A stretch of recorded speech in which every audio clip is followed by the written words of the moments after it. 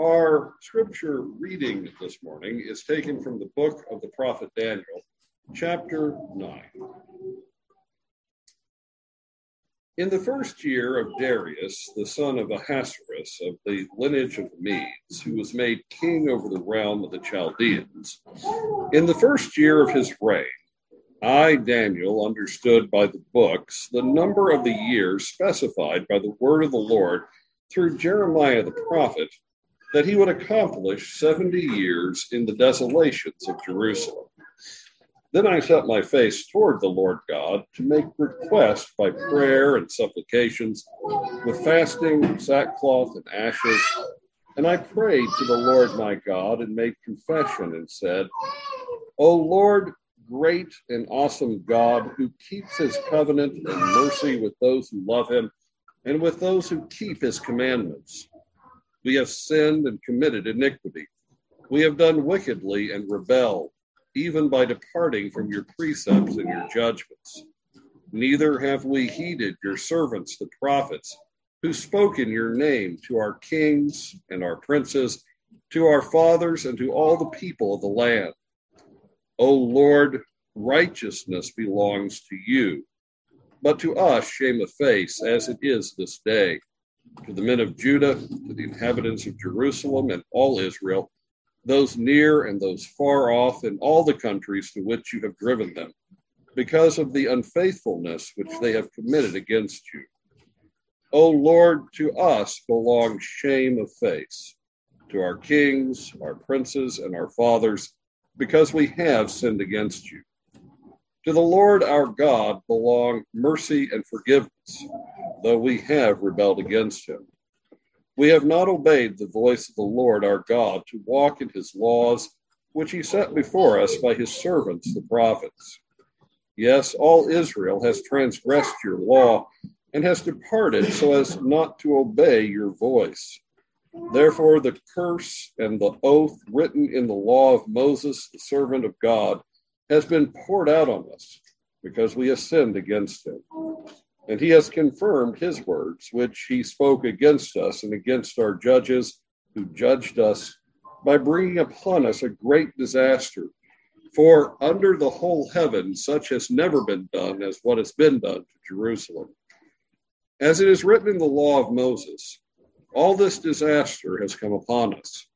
Yet we have not made our prayer before the Lord our God, that we might turn from our iniquities and understand your truth. Therefore, the Lord has kept the disaster in mind and has brought it upon us. For the Lord our God is righteous in all the works which he does, though we have not obeyed his voice.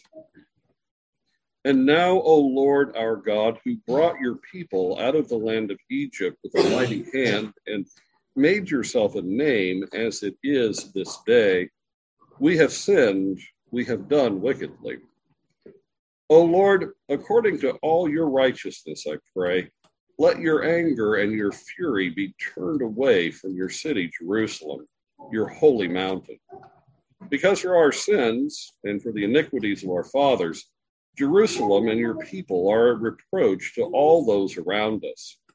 Now, therefore, our God, hear the prayer of your servant and his supplications, and for the Lord's sake, cause your face to shine on your sanctuary, which is desolate. O my God, incline your ear and hear. Open your eyes and see our desolations, and the city which is called by your name. For we do not present our supplications before you because of our righteous deeds, but because of your great mercies, O Lord. Hear, O Lord, forgive. O Lord, listen and act. Do not delay for your own sake, my God, for your city and your people are called by your name. Now, while I was speaking, praying, and confessing my sin and the sin of my people Israel, and presenting my supplication before the Lord my God for the holy mountain of my God, yes, while I was speaking in prayer, the man Gabriel, whom I had seen in the vision at the beginning, being caused to fly swiftly, reached me about the time of the evening offering. And he informed me and talked with me and said, O Daniel, I have now come forth to give you skill to understand. At the beginning of your supplications, the command went out, and I have come to tell you, for you are greatly beloved. Therefore, consider the matter and understand the vision. 70 weeks are determined for your people and for your holy city, to finish the transgression, to make an end of sins, to make reconciliation for iniquity, to bring in everlasting righteousness, to seal up vision and prophecy, and to anoint the most holy. Know, therefore, and understand that from the going forth of the command to restore and build Jerusalem until Messiah the Prince, there shall be 7 weeks and 62 weeks. The street shall be built again, and the wall, even in troublesome times. And after the 62 weeks, Messiah shall be cut off, but not for himself. And all the people of the prince who is to come shall destroy the city and the sanctuary. The end of it shall be with a flood, and till the end of the war, desolations are determined. He shall confirm a covenant with many for 1 week, but in the middle of the week he shall bring an end to sacrifice and offering.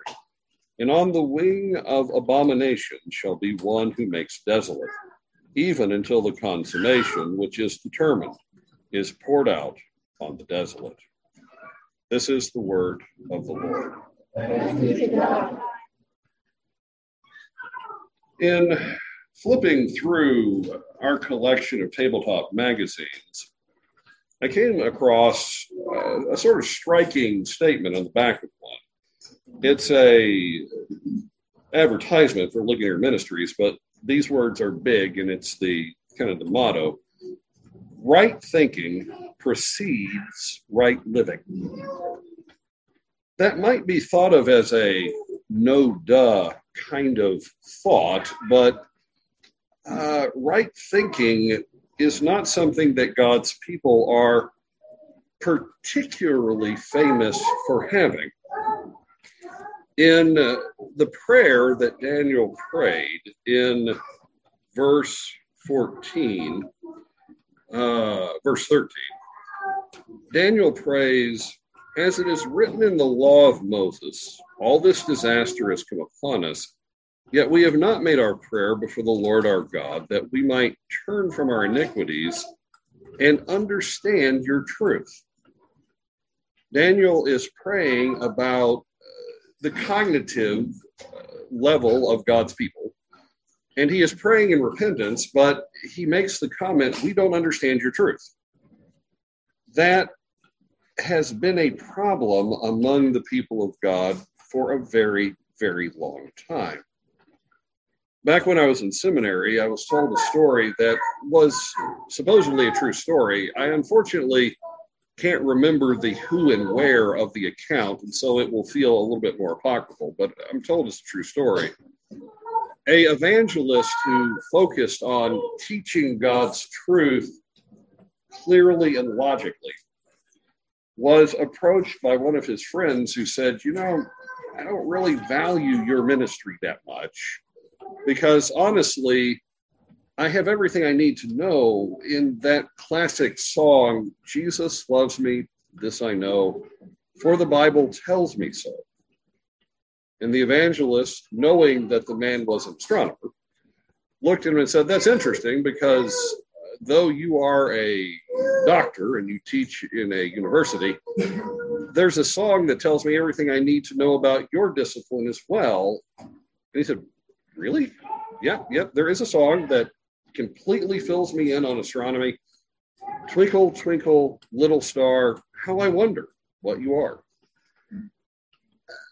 It was actually a good riposte, actually, because Jesus loves me, this I know, for the Bible tells me so. It's certainly the truth, and it's a worthy song to sing, but astronomy also begins with, I really want to know what stars are about. And so the songs kind of correspond.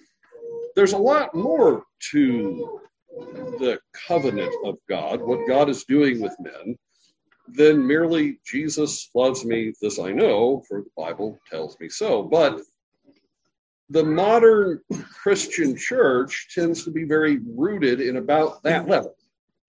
Jesus loves me, this I know, the Bible tells me so. They have a very hard time answering any other questions. And that becomes very, very troubling to them, as it really should be.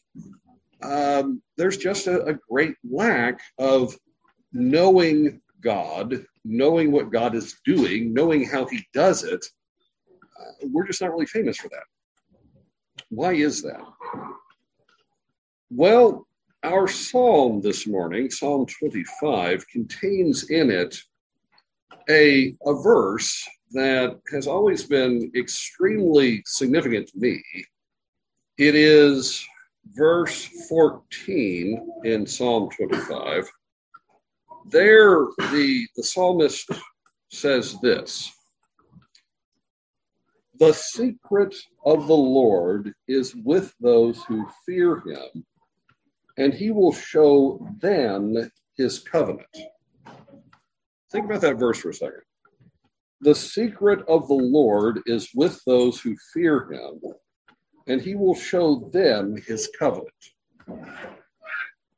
There are a number of things to unpack out of that one little verse, and we're going to expand into the psalm to put it in a little bit more context, but you can just work with this verse for a second.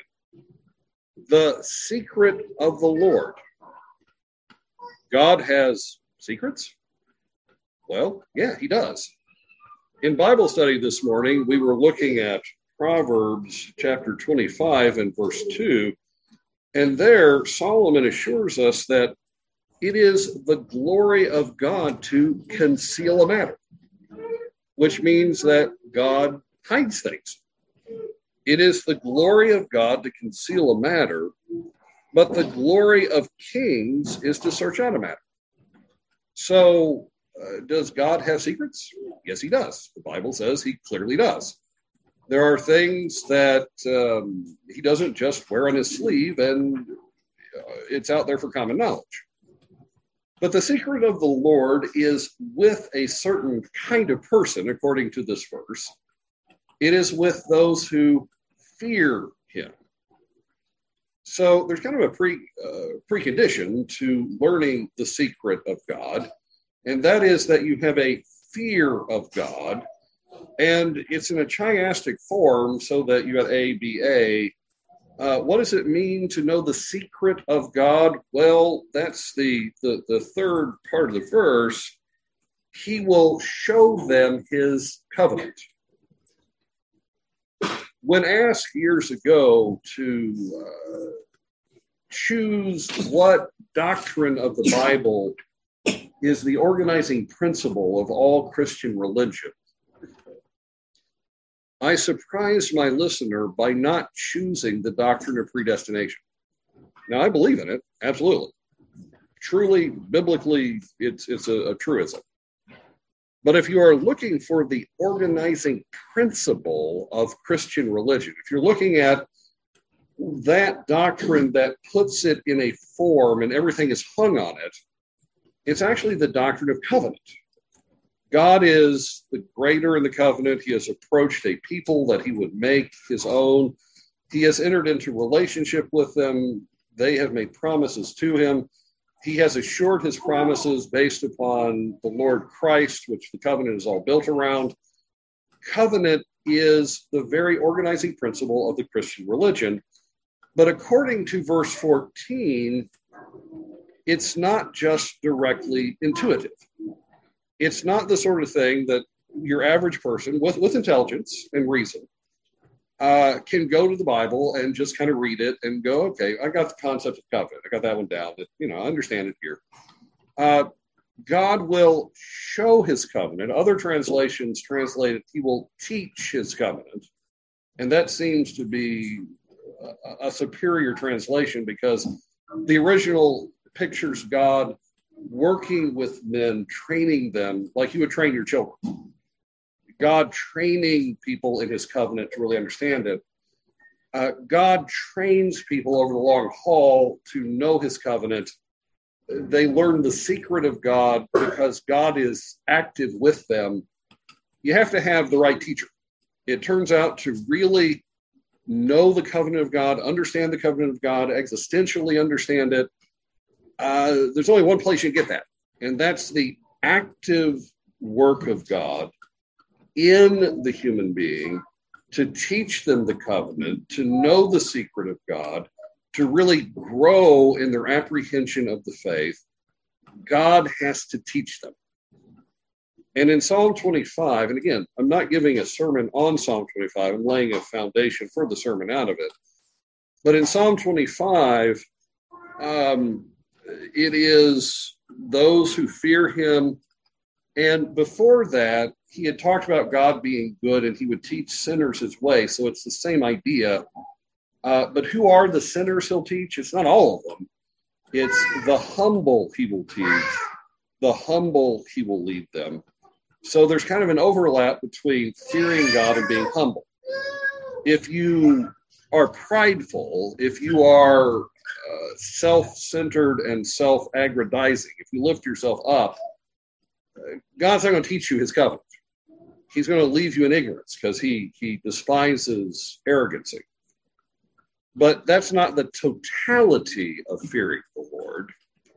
It is part of it. If you're not humble, you don't fear God. But if you look at Psalm 25 in its totality, there are two themes that rise up out of the psalm, and the psalmist, King David, seems to be defining what it means to fear God by these two major themes. The first theme is repentance. All over Psalm 25, you have David repenting. Let me point out just a few verses. Beginning with verse 6 and 7. Remember, O Lord, your tender mercies and your loving kindnesses, for they are of old.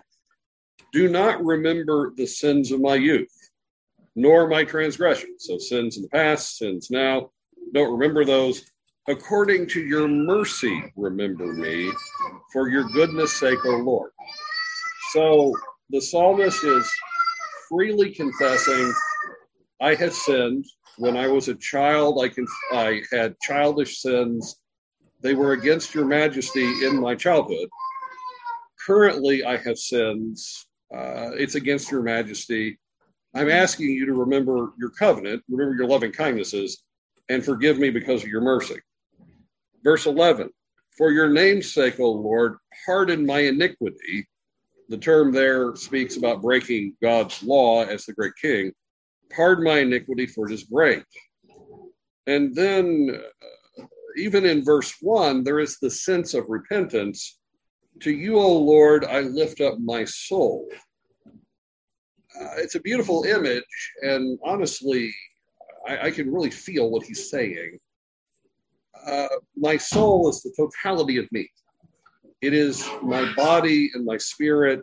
When you consider the whole man together, the Bible uses the term soul. And David is opening the hood of the car and lifting himself to God and saying, please look under the hood. Please examine my entire life because it's not running right. So you've got a major theme of repentance in this psalm, and you have a theme of teachability. If you go to verse 4 and 5 of this psalm, this is what David says. Show me your ways, O Lord. I don't necessarily know them. I'm ignorant of them. You, O God, show me your ways, O Lord. Teach me your paths. There's this emphasis on God being the teacher and instructing me as a student. Lead me in your truth and teach me, for you are the God of my salvation, and on you I wait all the day. Verse 8 through 10. Good and upright is the Lord, therefore he teaches sinners in the way. The humble he guides in justice, and the humble he teaches his way.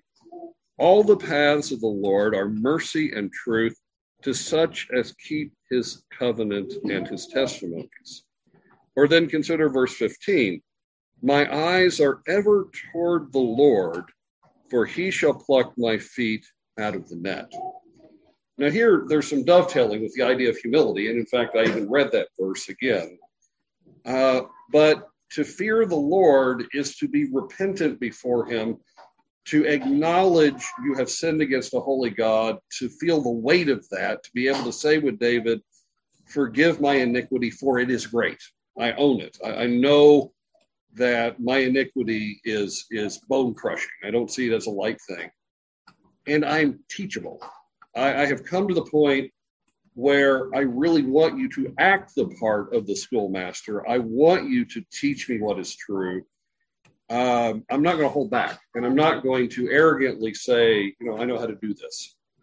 Actually, if Elder Gene were currently present, I might ask him to explain how joyful it is to have somebody right out of mechanical school come work for him, because what he generally says is they don't know anything and they think they know everything. Well, we tend to kind of be like that to God, and that's arrogant. And there's no learning if you think you already know everything. But in Psalm 25, David has been brought to the point where he is repentant and he's teachable. He acknowledges, I don't know, I'm seeking to know, and there is only one teacher who can teach me, and that is God himself. And I'm willing to let him do that. Once God has brought you to that point, now you're someone who, quote, fears the Lord. You have him in his proper place. He's the king. He's the teacher. He's the God. He's the God of your salvation. You want to learn. Where do those things come from? Well, there is a third theme in Psalm 25, which I was tempted to describe as the third aspect of fearing God. But if you look at how it works, it looks like the means of God's hand that brings you to those other things. Why do you come to be repentant? Why do you come to be broken from your arrogance and are willing to be taught? Well, it's this third theme, and the third theme is you have a great desire for restoration. You have come to realize that things have gone very bad. The average human being goes through life with a certain feeling of dread over their head, but they're afraid of it, and they don't want to look into it. They will tell you in their private moments, I really think life is awful. Not the term they're going to use, but I'm behind the pulpit. But I don't really know why, and I want to avoid it. I'm going to do lots of things to avoid having to think about it. I don't want to deal with the fact that I'm in a state of desolation and loss. But if God is gracious to a person, he will grab them by the head and make them look at the loss, make them look at the desolation, look at what you have become, look at what you have done, look at what you have caused. In this psalm, look at this thing, beginning in verse 2. Oh my God, I trust in you. Let me not be ashamed. Let not my enemies triumph over me. So the psalmist is surrounded by people who hate his guts and want to hurt him. And the psalmist feels the weight of that and the fact that God, who is sovereignly in charge of history, has allowed that to happen. That's very significant. Verse 16 through 19. Turn yourself to me and have mercy on me, for I am desolate and afflicted. The troubles of my heart have enlarged. Bring me out of my distresses.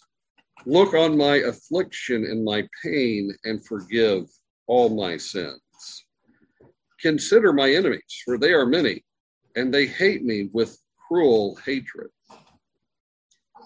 That's a man who acknowledges he's not living his best life now. And in fact, if this is going to be the best life, that's pretty bad. This is someone who feels the weight of the effect of human sin and the fact that the desolations that he is suffering come from it. I have brought myself to ruin. I have brought myself to humiliation. I've done it right before your face, and you've been righteous. You've let all this happen. And I am acknowledging that, honestly, I don't have a leg to stand on, but things are really terrible, and I want you to fix things. And once you're there, you begin to think about God, and you begin to be repentant, and you begin to be teachable. And that's the estate of fearing God. And if you want to grow in your knowledge of God, if you want to grow in your understanding of who God is and what he does and how he does it, if you want to grow in wisdom and knowledge, that's kind of the foundation. That's where you have to be as a person to become the student of God, where you're going to grow in that. Let's look at Daniel's prayer, which is the first half of our chapter. Comparing it up against Psalm 25, there are exactly the same themes in it. Consider repentance, verse 5 through 11.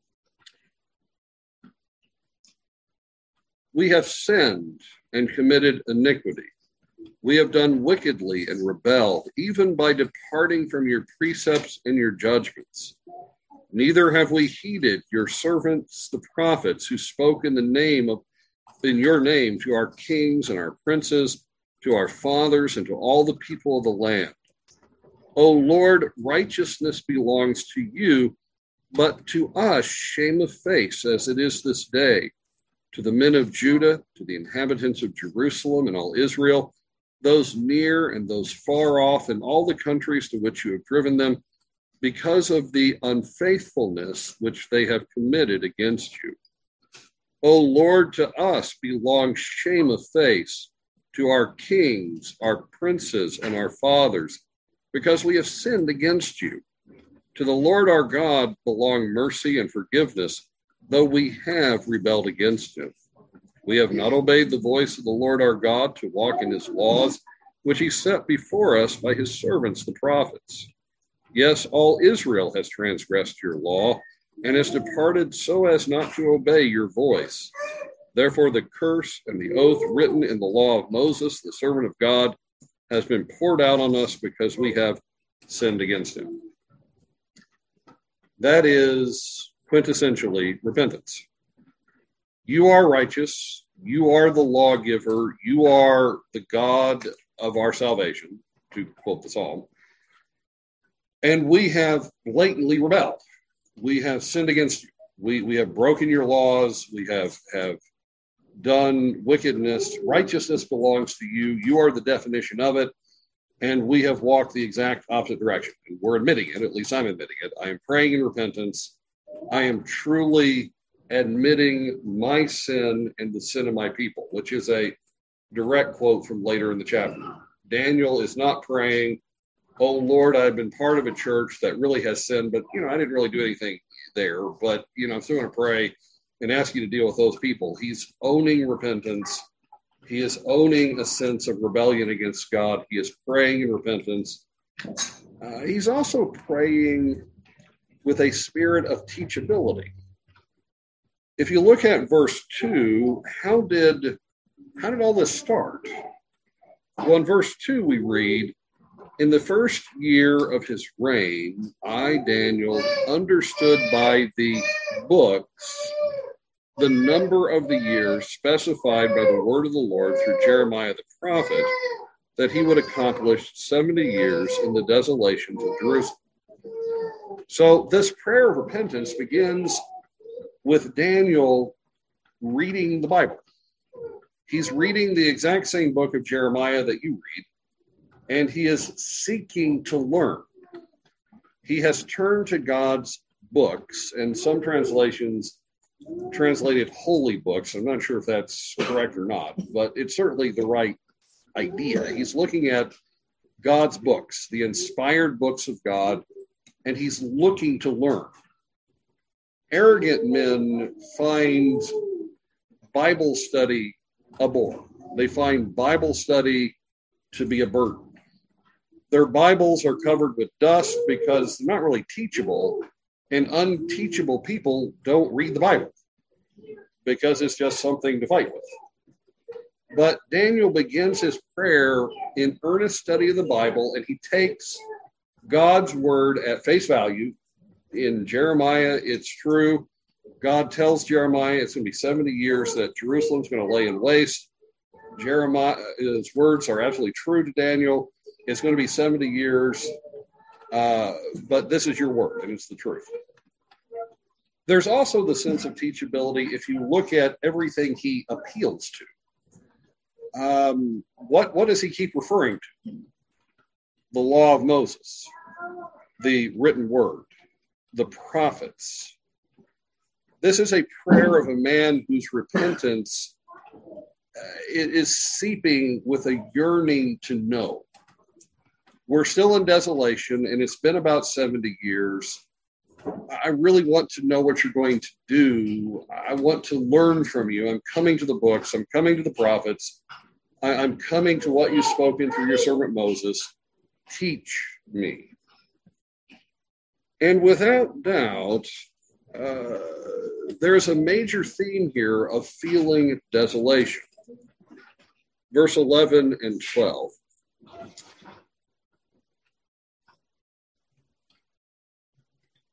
Yes, all Israel has transgressed your law and has departed so not to obey your voice. Therefore, the curse and the oath written in the law of Moses, the servant of God, has been poured out on us because we have sinned against him. And he has confirmed his words, which he spoke against us and against our judges who judged us, by bringing upon us a great disaster. For under the whole heaven, such has never been done as what has been done to Jerusalem. Or verse 15. And now, O Lord our God, who brought your people out of the land of Egypt with a mighty hand, there was a time when we had been delivered. We had lived in freedom. You had brought us into the promised land where we could worship you. You had given us everything we really needed.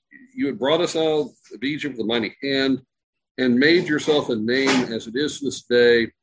We have sinned, we have done wickedly, we have undone everything you've done in doing that. Verse 16 to 19.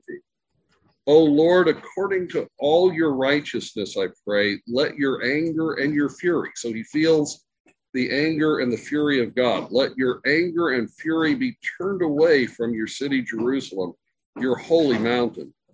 Because for our sins and for the iniquities of our fathers, Jerusalem and your people are a reproach to all those around us.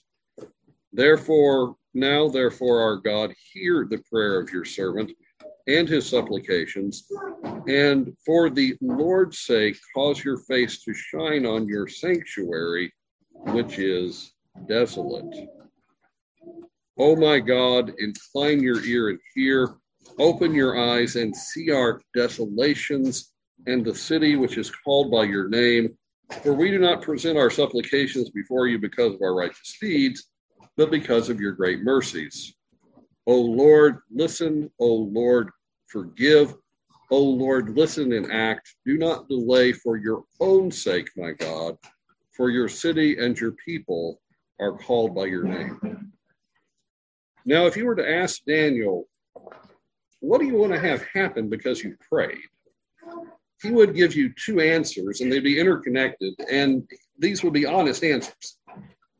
He would tell you that I'm praying for the glory of God, and I've emphasized that in my prayer. The city of Jerusalem lies desolate, and we're scattered through the nations, and everybody is making fun of God's people, and because they're attached to God, that's a shame on God's name. The pagans are heaping abuse on God's people because they want to heap abuse on God. And so I'm praying that God's name be glorified. I'm praying, hallowed be your name. And he wouldn't be lying. He's doing that. But there's a huge dose of, oh, Lord, the city lies in ruins and we're slaves and things are terrible, and we'd like you to change that. And there ain't nothing wrong with it. There's nothing sinful about that. He is feeling the weight of the absolute desolation that has been brought on the people of God. And his primary desire in prayer is to see God reverse that. Lord, we have been brought low. We have been absolutely struck down. We are slaves in foreign nations. The city is burned. Lord, my prayer is restore us. The reason why I'm emphasizing this is it does dovetail with Psalm 25. The structure is exactly the same. But it also dovetails with what the psalmist says in verse 14. The secret of the Lord is with those who fear him, and to them he will teach his covenant. Because the second half of the chapter is God sends an answer to the prayer. And the answer to the prayer deals with what Daniel is praying about, but it deals with it only secondarily. The major focus is, Lord, put us back together. We are shattered, we are broken, we are desolate, repair us. And the answer that comes from the angel Gabriel does deal with that. The city is going to be restored. What you prayed about is going to happen. But that's not the major focus of the answer. The major focus of the answer is on God's promises and on God's purposes. And Daniel has kind of approached those in his prayer, but it wasn't the major focus. And so you get the feeling, does God know what Daniel's asked? Because he's given an answer, I don't know what Daniel was looking for. But if you realize what's happening here, you've got a man who fears the Lord. He has repentance, he has teachability, he has a sense of the wrath of God driving him to the fear of God. He is the kind of man that Psalm 25 talks about. And so when God answers him, what's God going to do? He's going to teach him his covenant, and that's exactly what the answer does. The answer focuses on the restoration will happen, but it will be in hardship. In verse 25b, we read, the street shall be built again, and the wall, even in troublesome times.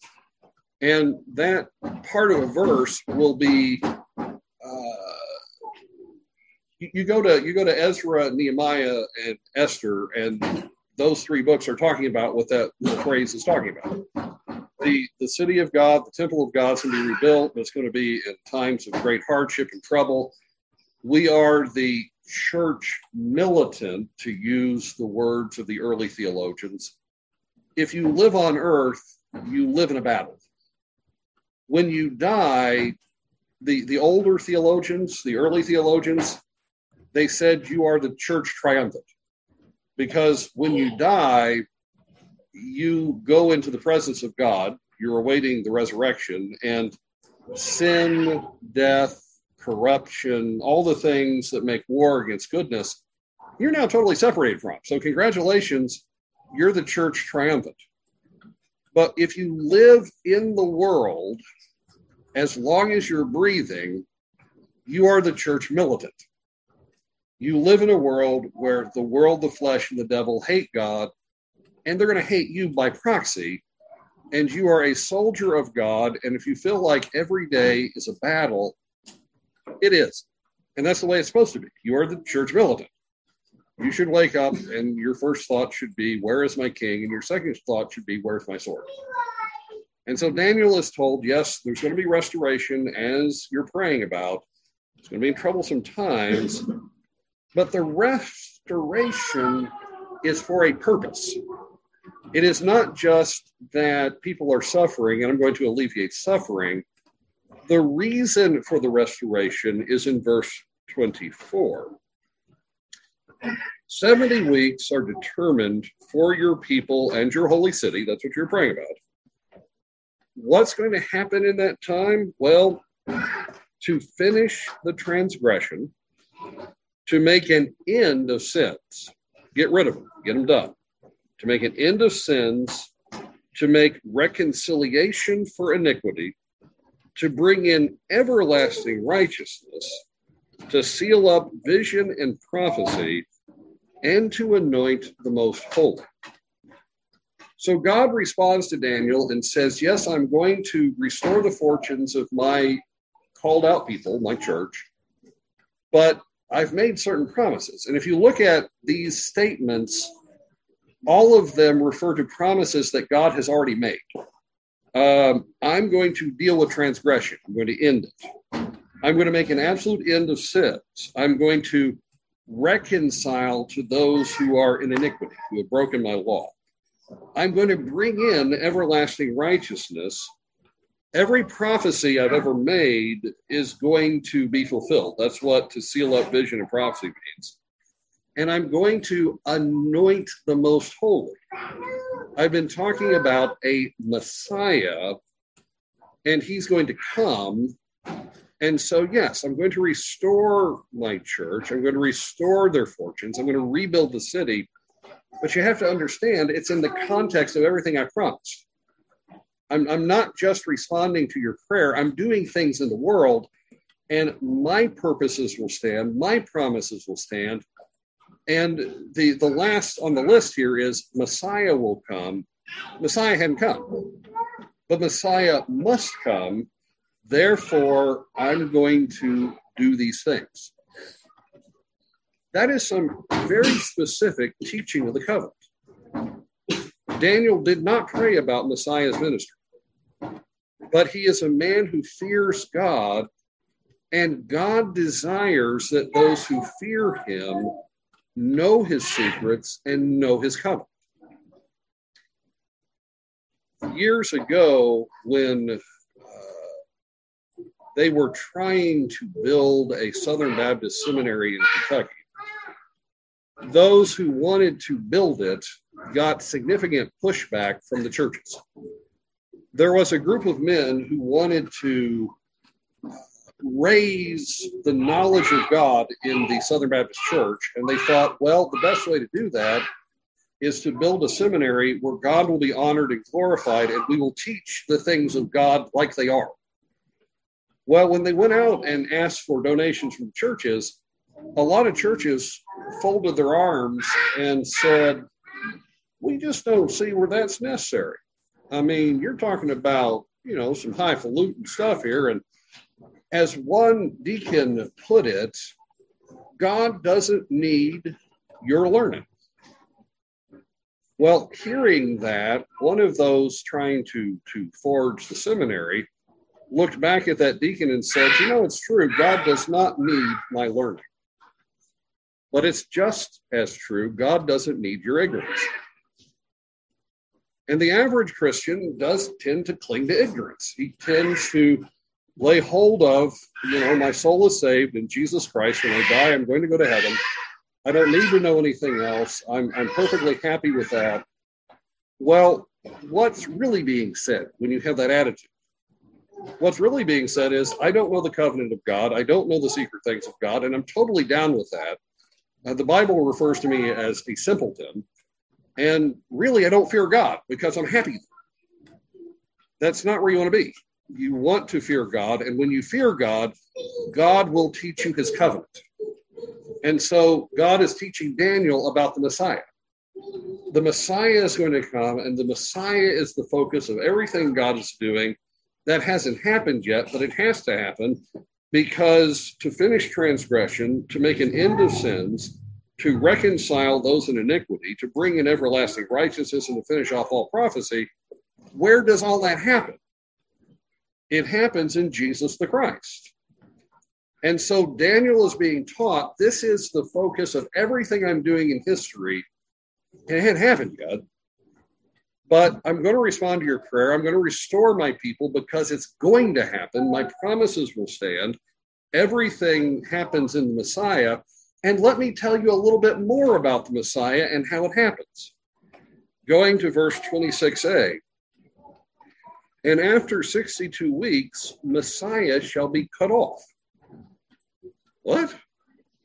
You've been promising a prophet, a priest, and a king who will bring in everlasting righteousness. He's going to be cut off? Well, yeah, there's going to be set amount of time, and I've determined it. And when that amount of time comes to an end, Messiah will be cut off. But he won't be cut off for himself. So he's going to suffer death, but it's not going to be for him.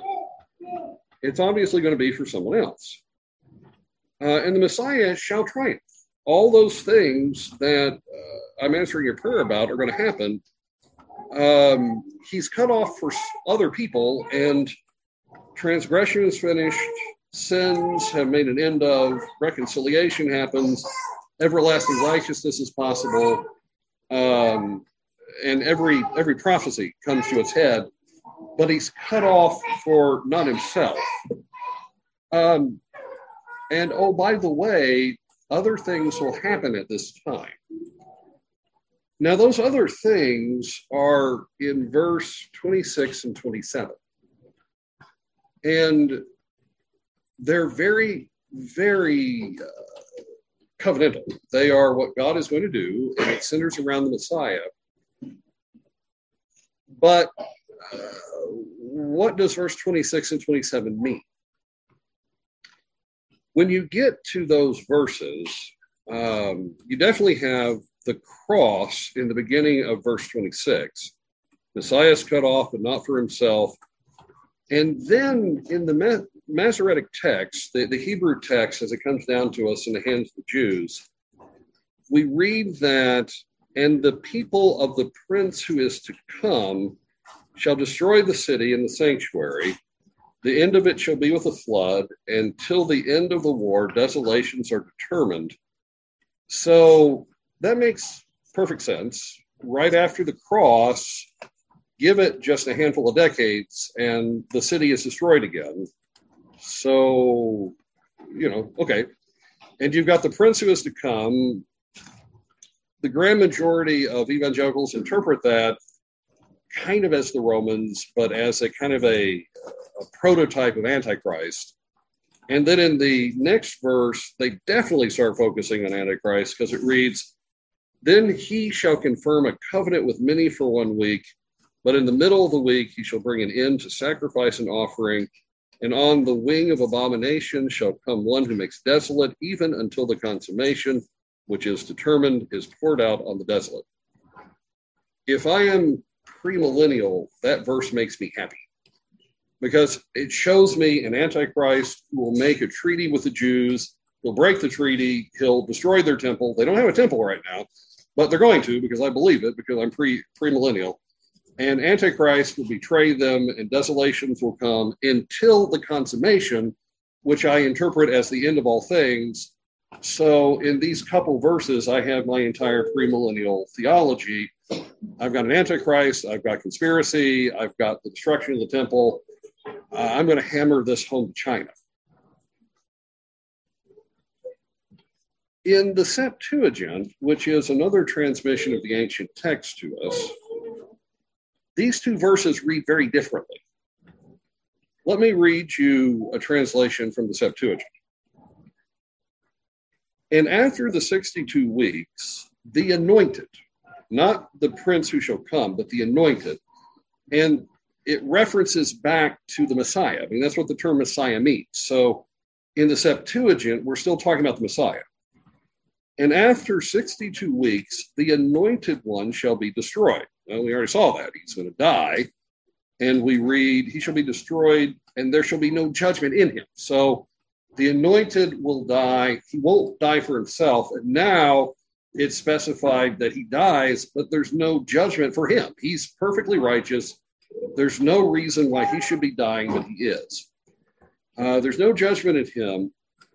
And he shall destroy the city and the sanctuary with the prince that is coming. They shall be cut off with a flood, and to the end of the war, which is rapidly completed, he shall appoint the city to desolations. And 1 week shall establish the covenant with many. Not there will be a conspiracy and there'll be some sort of treaty between an Antichrist and the Jews, but rather, verse 27 says, and 1 week shall establish the covenant with many. When you read the Gospels, what do the Gospels focus on more than anything else in the life of Jesus?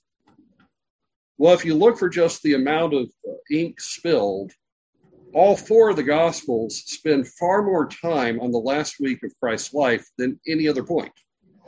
You are walked day by day through that week of passion, and it leads up to the cross and the resurrection. And everything that God is doing covenantally really comes to a head in that week. The proportion of the various Gospels is amazing. In the Gospel of Luke, Gospel of Luke, it's like a fourth of the book is dedicated to that last week. And here it says, "And in 1 week shall establish the covenant with many, and in the midst of the week my sacrifice and drink offering shall be taken away." So what happens when Christ is crucified? Well, the veil of the Holy of Holies is torn in the temple from top to bottom, and the sacrifices of the former way of keeping the covenant are brought to an end because they all point to the cross. You're not going to bring animals into the Holy of Holies anymore because what they symbolize has just happened. It's happened outside, over on the hill. And so God rips the temple open. In the midst of that week, they shall cut off the sacrifice and drink offering. It shall be taken away. And on the temple shall be the abomination of desolations. And at the end of the time, an end shall be put to the desolation. If you read it from the Septuagint, it's the Messiah who will make war on the city. He will establish his covenant in 1 week's time. He will die, but not for himself, and there's no judgment that he comes under. And then the city will be destroyed. The offering will be cut away. The Messiah will bring a prince to destroy the city, and there will be the abomination of desolations. If you read it this way, if you accept this transmission of the text as being what the original focused on, and then you go and you read Christ's discourse at the Temple Mount, where his disciples come and say, look at all these magnificent buildings and these stones, and Christ says, they're all going to get knocked down. And then they turn to him and say, when's that going to happen? Well, he talks about a coming in those passages. The Son of Man will come, but he seems to tie it to the destruction of Jerusalem. And that's really, really tough for those who interpret that sermon on the Temple Mount as talking about the end of time, because the temple has laid in ruins for 2,000 years. There's only one wall still standing. And everything Christ said about the temple has happened, but it was 2,000 years ago. And you sit there going, now, how does this fit an end of the world scenario? Well, it doesn't. When Christ says, I'm going to come and the city is going to be put to ruin and the temple is going to be destroyed and the abomination of desolation is going to be sitting where the temple was, he's talking about, I'm going to use the Romans to destroy unfaithful people who do not have faith in the Messiah. The Roman banner is going to fly over where the temple stood because I have cut off the temple, because I am the temple. I am the sacrifice. I am the one who makes a covenant with many. My coming in that context is I have come to bring judgment on Jerusalem. And that's exactly what happens. So when you read it, the way it comes down to the Septuagint, it matches up perfectly with the gospel presentations. Now, understand, I believe that Jesus Christ is coming again in glory.